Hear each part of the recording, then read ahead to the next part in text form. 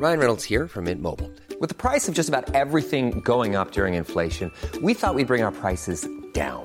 So to help us, we brought in a reverse auctioneer, which is apparently a thing. Mint Mobile Unlimited Premium Wireless. How to get 30, 30, bit to get 30, bit to get 20, 20, 20, bit to get 20, 20, bit to get 15, 15, 15, 15, just $15 a month? Sold! Give it a try at mintmobile.com/switch. $45 up front for 3 months plus taxes and fees. Promo rate for new customers for limited time. Unlimited more than 40 gigabytes per month. Slows full terms at mintmobile.com. I am such a big fan of coffee. I love coffee so much. And I think it's always so nice to get coffee with your friends. And you don't really ever question whether or not your coffee could be dangerous. Especially when you're with friends. And especially when you're in a luxury shopping mall like the Grand Indonesia in Jakarta. It's 4:14 p.m. at the Olivier Cafe, and this is a reasonably nice cafe, and it serves typical cafe food like pasta. It also sells cakes and some alcoholic drinks. But one thing that it's known for is actually Vietnamese coffee. And if you look at reviews of this cafe on TripAdvisor or any other platform, you'll see that the thing that is recommended most often is the Vietnamese coffee. And now the Olivier Cafe has since been shut down, but we know that it was reasonably nice, it was very pretty, and some people even considered it a must-visit location when you're at the Grand Indonesia.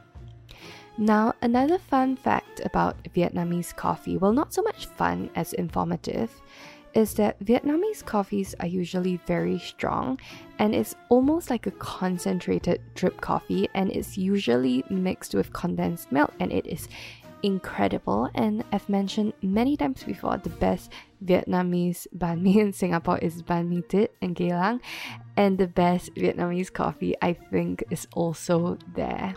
Okay, so that was a digression. Now we flash back to 2016. Pre-pandemic, the Olivier Cafe in the Grand Indonesia, Jakarta, a group of beautiful Indonesian girls. They are reasonably young, and you can tell that they are in their late 20s. And just at a glance, you can tell that they are beautiful, well-educated, probably rich, because, who else would be hanging out, having a casual coffee in the middle of the afternoon? So Jessica Wongso arrives first.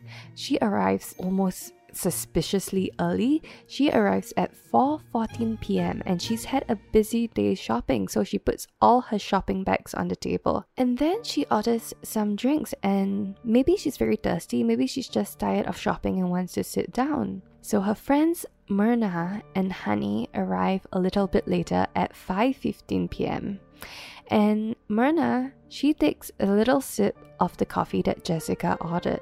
And maybe the coffee's been sitting out for just a little bit too long, but it tastes off. It's like the coffee is bitter, but is it spoiled? And literally within minutes, Myrna, she's foaming at the mouth and she passes out. She's rushed to a hospital, but it's too late. And at 6 p.m., less than an hour after meeting her friend, Wayan Myrna Salehin is dead. Hi, I'm Teddy, and welcome to A Briefcase. Today, we're covering the coffee cyanide murder, one of the most infamous and controversial true crime cases to have happened in Indonesia. Now, if you know anything about Indonesia and the Indonesian Chinese, sometimes they are referred to as the Chindos, you know that the Indonesian Chinese are rich, and not just middle class rich. A lot of the Indonesian Chinese, it always feels like they have, forgive me, but like fuck you money rich. And Jessica Kumala Wongso, it feels like she was that rich. She was fuck you money rich.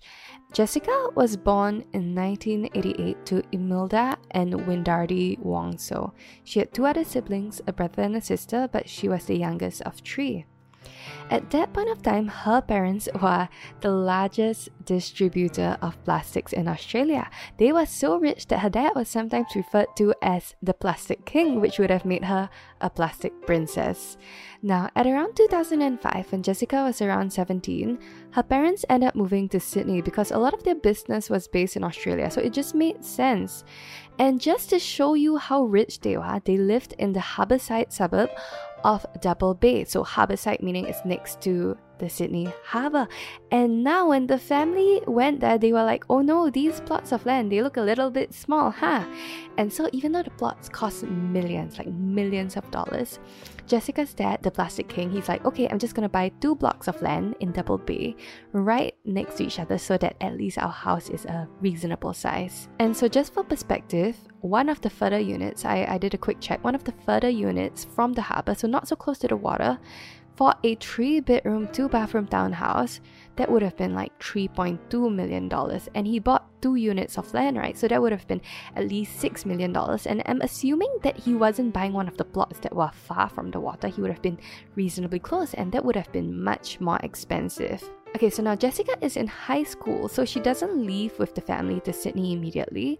She stays in Jakarta, where she's taken care of by the staff, and honestly at 17 she was reasonably independent already. And although, like a lot of things in Indonesian culture, if you're reasonably well off, you'll probably have like a bunch of helpers, some staff taking care of the house, drivers driving Jessica around, so things like that. And so she didn't really have to take care of herself.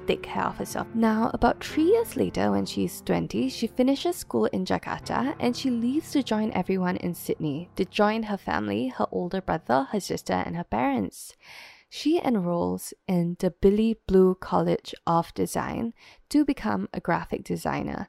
And the thing is, because she spent so much time apart from her family growing up, she wasn't as close. But because she was reasonably independent, she made a lot of friends and very easily in university. And the thing about being a foreign student is that you tend to gravitate towards other foreign students.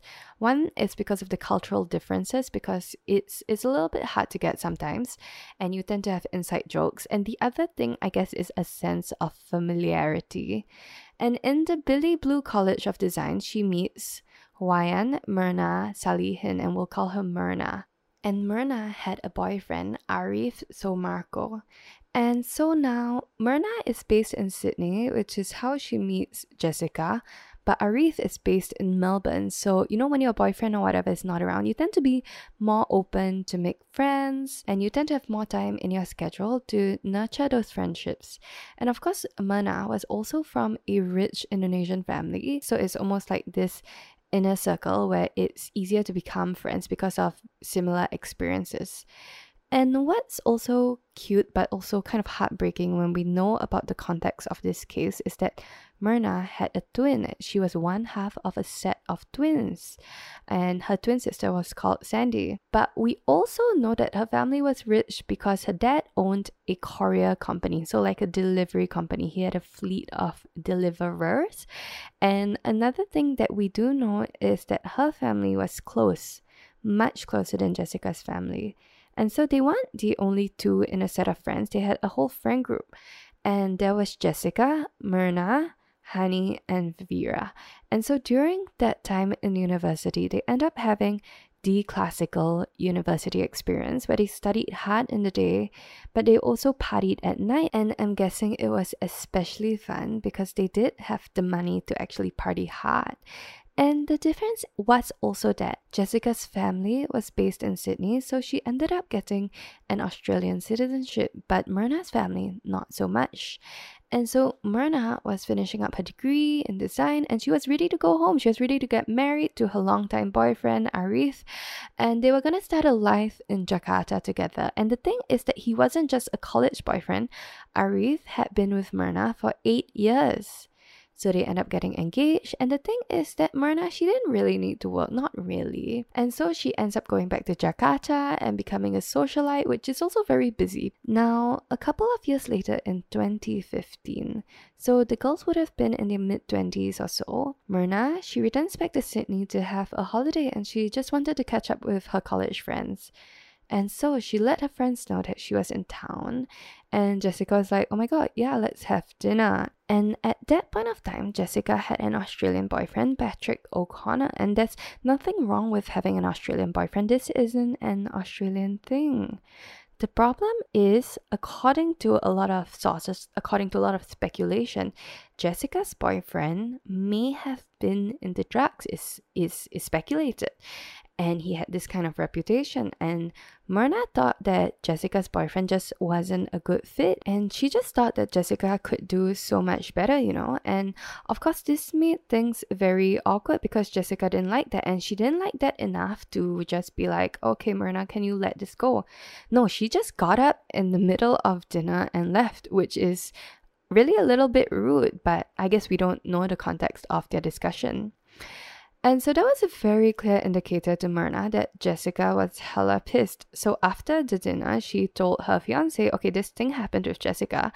And when she told him, he was like, oh, maybe next time you see Jessica, you should have like other friends like Honey or Vera there to act as a kind of buffer, right? Now, here's the thing. I feel like Myrna had a valid reason to be concerned. If I was Jessica's friend, I would be very concerned as well.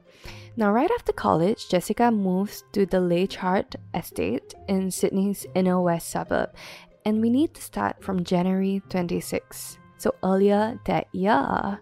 So on January 26, Patrick O'Connor, Jessica's boyfriend, he ends up calling the police because Jessica threatened to kill herself with a knife during an argument, which, by the way, is the right way to handle this kind of threat. Alright, and later that same year, after the meeting in August, Jessica, she gets drunk and she was driving her Audi A3, her red Audi A3 at 2 a.m. She was drunk driving and her car hits a gutter and almost like an F1 crash. It's horrific. It flies through the air and it goes straight through a brick wall of a nursing home for the elderly. And thankfully, nobody in the home was injured, but the car apparently was just like feet away from the bedrooms of these people. And the thing is that Jessica, she came away from it reasonably all right. This should have been like a wake-up call, you know? She had some bruises, she had a few cracked ribs, so it's not nothing. It's an injury. She would have been uncomfortable, there would have been whiplash, but it would really have been a wake-up call. And the problem is that it wasn't. And over the course of 2015, Jessica had multiple suicide attempts. So 2 months after this incident, Patrick calls the police again because Jessica tried to poison herself with carbon monoxide in her bedroom. And then a couple of weeks later after that, the police are called again because Jessica had left suicide notes and an empty bottle of whiskey. And so when you look at things like this, you're like, oh, well, if you're blaming Patrick for your suicide, then maybe Myrna had a point when she said that maybe you should have broken up with Patrick earlier, right? And so by November 2015, Patrick had enough, and so he ends up having a restraining order filed against Jessica. And in retaliation, Jessica sends him multiple voice messages and text messages saying that she was going to harm herself. And then when she couldn't reach him, when he maybe like blocked her or something, she was reaching out to everybody around him, like his friends and his family, and it just feels like she was getting kind of unhinged. And then Jessica, she ends up losing her job. But according to some sources, she doesn't tell everyone she loses her job. She just tells them that she was looking for quote-unquote better opportunities in Jakarta. And the thing is that, you know, she could have maybe found a job with either her family or like with her family friends because she had that kind of connection and opportunity. But then she just left for Jakarta. And I think maybe because of the drunk driving charges, she was still in court in 2016. She was due in court next year. But because of everything that happened, I think sometimes a place can also end up feeling a little bit tainted. Now, at this point of time, Myrna is having a great life. So she doesn't really need to work. She doesn't have a job. She's just living her life, having a good time as a tai-tai.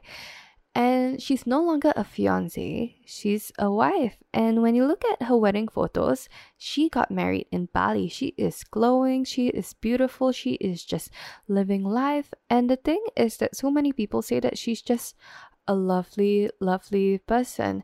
And objectively, she is very good looking. Her fiancé / now husband is very good looking. They are objectively an extremely good looking couple. But the thing is that if you know anything about Indonesian weddings, you know that chances are if you are even remotely related to the family, right? Even remotely related to the bride and groom, you're probably going to get invited unless something happens, you know, like the pandemic. Weddings are a big thing. And chances are that the family will use this as an opportunity to show off their wealth and their hospitality. And the thing is that Myrna and her husband, they seem like lovely people, and we know that they have a wealthy background. And they feel like people that would definitely want to share their happiness with their friends, and especially their close friends from college. And they did. So Myrna invited Honey and Vera, but the thing is that she didn't invite Jessica. And that felt very intentional. That one to me felt like a complete snub, because imagine you're friends with this group of girls in college and one of them gets married and everybody else gets invited, but it feels almost a little bit hurtful. And so in December, Jessica makes the choice to leave Sydney, and in early December, she sends a message to all her friends in Jakarta that, okay, I'm going to be in Jakarta during this time. And now Myrna didn't reply immediately, but she was like, okay, why don't you come over and why don't we meet with my new husband? And they meet on 12th of December. At this point of time, Myrna and Arif, they are already married, so they actually have to tell Jessica that they got married, but they didn't invite her, and that would have probably been a very awkward dinner.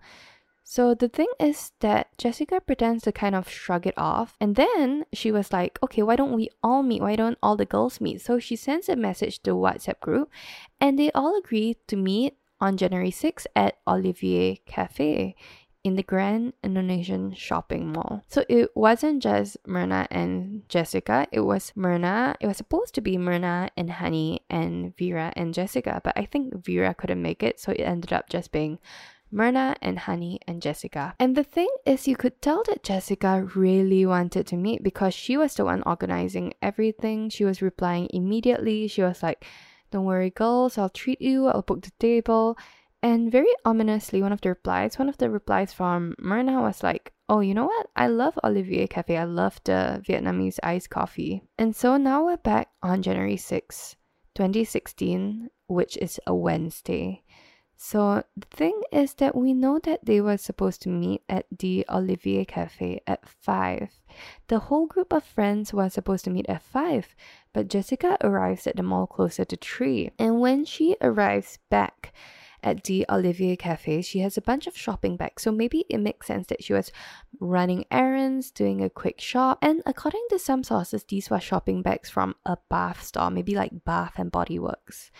And so she arrives almost an hour early, 45 minutes early, and she orders 2 cocktails and a Vietnamese iced coffee because we know that Myrna wanted an iced coffee. And the thing is that we know that one of the cocktails was for her, the other for Honey, and the coffee was for Myrna.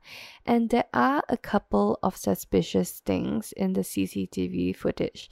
Like when the waiter brings the drinks to the table at about 4:24, almost like 45, half an hour before everybody else arrives, she arranges it so that the drinks are behind the shopping bags that she places on the table. And I don't know if this is a habit thing or a personal thing, but I usually put the shopping bags either on the seat next to me or on the floor. And Jessica at that point of time was sitting alone in one of those booths, so it doesn't make sense that she would put it on the table rather than on the floor. But maybe it's just a personal thing, or maybe the bags were very expensive, but I don't think so. Now the other thing is that she was drinking a cocktail, like a drink, and we know that she ordered a cocktail for herself, but from the CCTV footage it looks like she's almost like twiddling or stirring a drink. And this is speculation because we don't know, because the view was obscured by the shopping bags. And there's been a lot of speculation again. It looks like she's removing the cap of something and putting something in and but she could have just been fiddling around with a cocktail. We don't know. And if anything suspicious is that at one point of time, it looks like she's looking right at the camera, the CCTV. So does she know it's there? Is she purposely using her bags to cover the CCTV? Or is this just like, it really could just be a massive coincidence, okay? And the other thing that is reported is that she puts the iced coffee right in the middle of the table. And we know what happens next. Myrna takes a sip of the coffee, and in a couple of minutes, she's frothing at the mouth and she's completely doubled over. And at this point of time, Jessica actually turned around and asked the cafe staff what they put into the coffee, which is really suspicious, because now the cafe workers, they actually keep the cup. They keep a key piece of evidence just in case there's something in the cup that caused this. And what's also interesting, and is also pointed out later, is that in the footage, it seems like everybody is panicking and crying. Everybody except for maybe Jessica. And I don't think this is a very fair piece of evidence because people can react very differently to stressful situations. But an ambulance is called and Myrna is rushed to the Abdi Waluyo Hospital in Menteng, Central Jakarta. And at 6 p.m. the same day, she's pronounced dead. And so Myrna is like a 26, 27-year-old in the prime of her life. She's not just gonna drop dead for no reason. And the thing is that the police wanted to perform an autopsy, but Indonesia is a reasonably religious country and it's not common to perform an autopsy. And the assumption is that doing something like that will damage the body. But the police was suspicious. Everybody is so suspicious. So they don't perform a full autopsy. They convince the family and they are allowed to take samples. So this is a partial autopsy.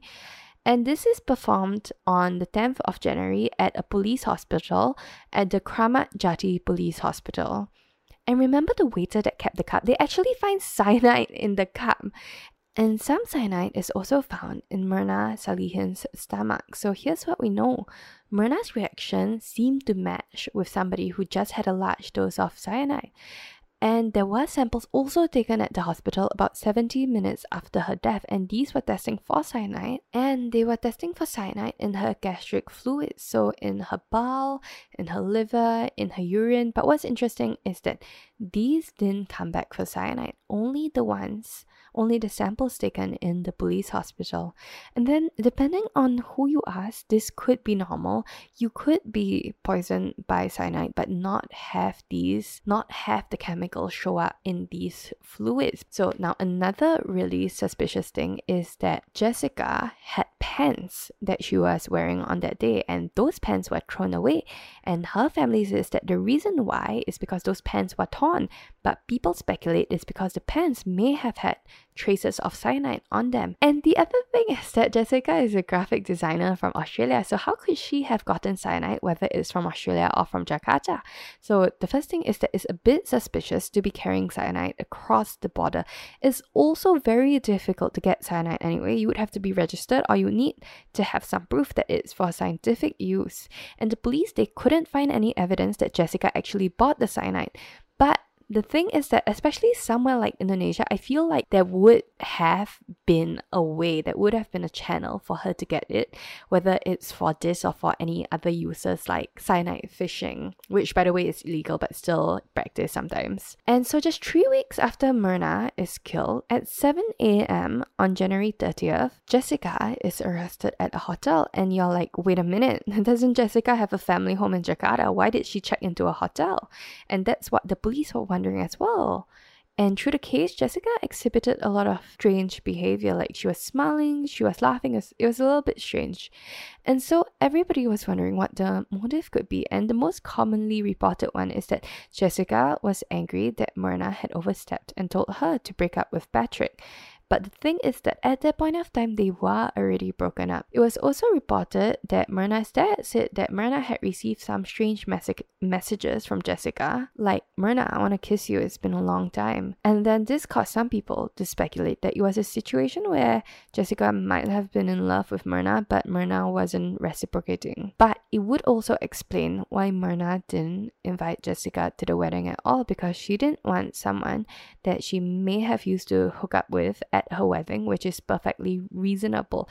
And of course, this is something that the family wouldn't report because Indonesia is very conservative. But again, literally just speculation. I don't think this could have been the reason. The other reason that people bring up quite often is the wedding. Myrna invited the rest of the friends to the wedding but didn't invite Jessica. And so the speculation is that Jessica felt like Myrna purposely isolated her from her friends. And then that was the second reason. The third is, of course, there had to be a love triangle. There's always a love triangle. One of the theories, one of the speculation is that at some point of time, Jessica also dated Arif, Myrna's husband. And I guess the extrapolation is now she's angry that Myrna is living the life that maybe she thought she should have lived. And I think this one again is just pure speculation because this was according to a statement by an unnamed co-worker. Quote, unnamed coworker, which is always very suspicious. And she told this unnamed coworker that Myrna was marrying her ex-boyfriend. But the thing is that she didn't even live in the same city as Arif. Arif was based in Melbourne, and Jessica and Arif, they only met like a couple of times at the most. So that was like coming up with nothing from nothing. And of course, this was also brought up in court that maybe Jessica had an affair, but this was completely denied by Arif. And remember that Myrna was one half of a set of twins, and her twin sister was called Sandy. And Sandy actually also testified in court that after Myrna died, she received a very strange text message from Jessica. And so this message, it was just an article about some poisonous Vietnamese coffee. And so Sandy thought that Jessica was trying to convince her that the cause of death was the coffee itself, not cyanide added to the coffee. And so another key witness here was Honey, who was also at the cafe. And Honey said that when Myrna was pronounced dead at the hospital, she thought that she heard Jessica say, "I'm sorry." If this is true, this is really quite suspicious. And of course, Jessica is very wealthy and she has a very expensive legal team that deny these allegations. But because of the strange behavior at the cafe and really the circumstances of how things went down, on 5th October 2016, Jessica was found guilty. And now we do know that Myrna's family, they were calling for the death penalty, which in Indonesia is by firing squad. But we don't actually know what her final judgment was, and I couldn't find any more information on it. Or maybe it's still up for deliberation. But we do know that Jessica was found guilty, and that was the case of the cyanide coffee murder. Okay, so I did a little bit of digging on Reddit, and now what's really interesting is if you look at the case on the Indonesian subreddit specifically, the Indonesian subreddit, is that a lot of people, they sound like they think that Jessica might be innocent. And some of these people, I don't know if they are like real medical professionals or just like speculators that are very good at speculating on the internet. But some of the people on Reddit actually believe that the levels of cyanide found, like all the cyanide found in Myrna's body, they could be explained by other reasons, like maybe like a bacterial growth in Myrna's stomach. But again, this is Reddit of all places, and we know that cyanide was found in both her stomach and in the coffee cup. So how much of a coincidence is that? And another thing they point out is that one of the medical documents submitted for the case actually said that the cause of death of this person awaits further examination. The cause of death of this person awaits further examination. So I agree, it's a little bit strange. Why didn't they just put like the cause of death was cyanide? I don't know. I think they usually do this if they aren't 100% sure that it could be cyanide, but they're like maybe like 30, 40, 50. I don't know. If you are a medical professional, please let me know. And in the same thread, people are questioning whether it could be any other poison. But the main gist of it is I don't know why so many people on the Indonesian subreddit are rushing to defend Jessica on this particular case. And I think one thing is maybe the media, if you look at all the sources that report on it, they're very definitive about the case and who's innocent and who's guilty. And just maybe the Indonesian subreddit knows more about reporting history, but some of them are Australian reporters and Australian newspapers, so I'm really not too sure about the context of this. But like personally, because of the history and the facts of the case and the circumstances of what went down, I am leaning towards the fact that Jessica might be guilty. But honestly, I'm completely unqualified, and I guess it's something that without knowing exactly what happened, we can never be 100% sure of what happened and who is guilty and how it happened. So I don't know, guys, what do you think about this? If you have an opinion whether she is guilty or not, just drop me a line on Instagram. And I'm like genuinely interested to find out after all of this, especially if you're Indonesian, because you may have a bit more contextual information on like the news, because a lot of the sources, the good sources, were in Bahasa Indonesia, and you know, I was a little bit more limited. Yep, so remember you can drop me a line at A Briefcase Podcast on Instagram. And as always, you can find me online at abriefcasepodcast.com. And do join us next week for another brief case.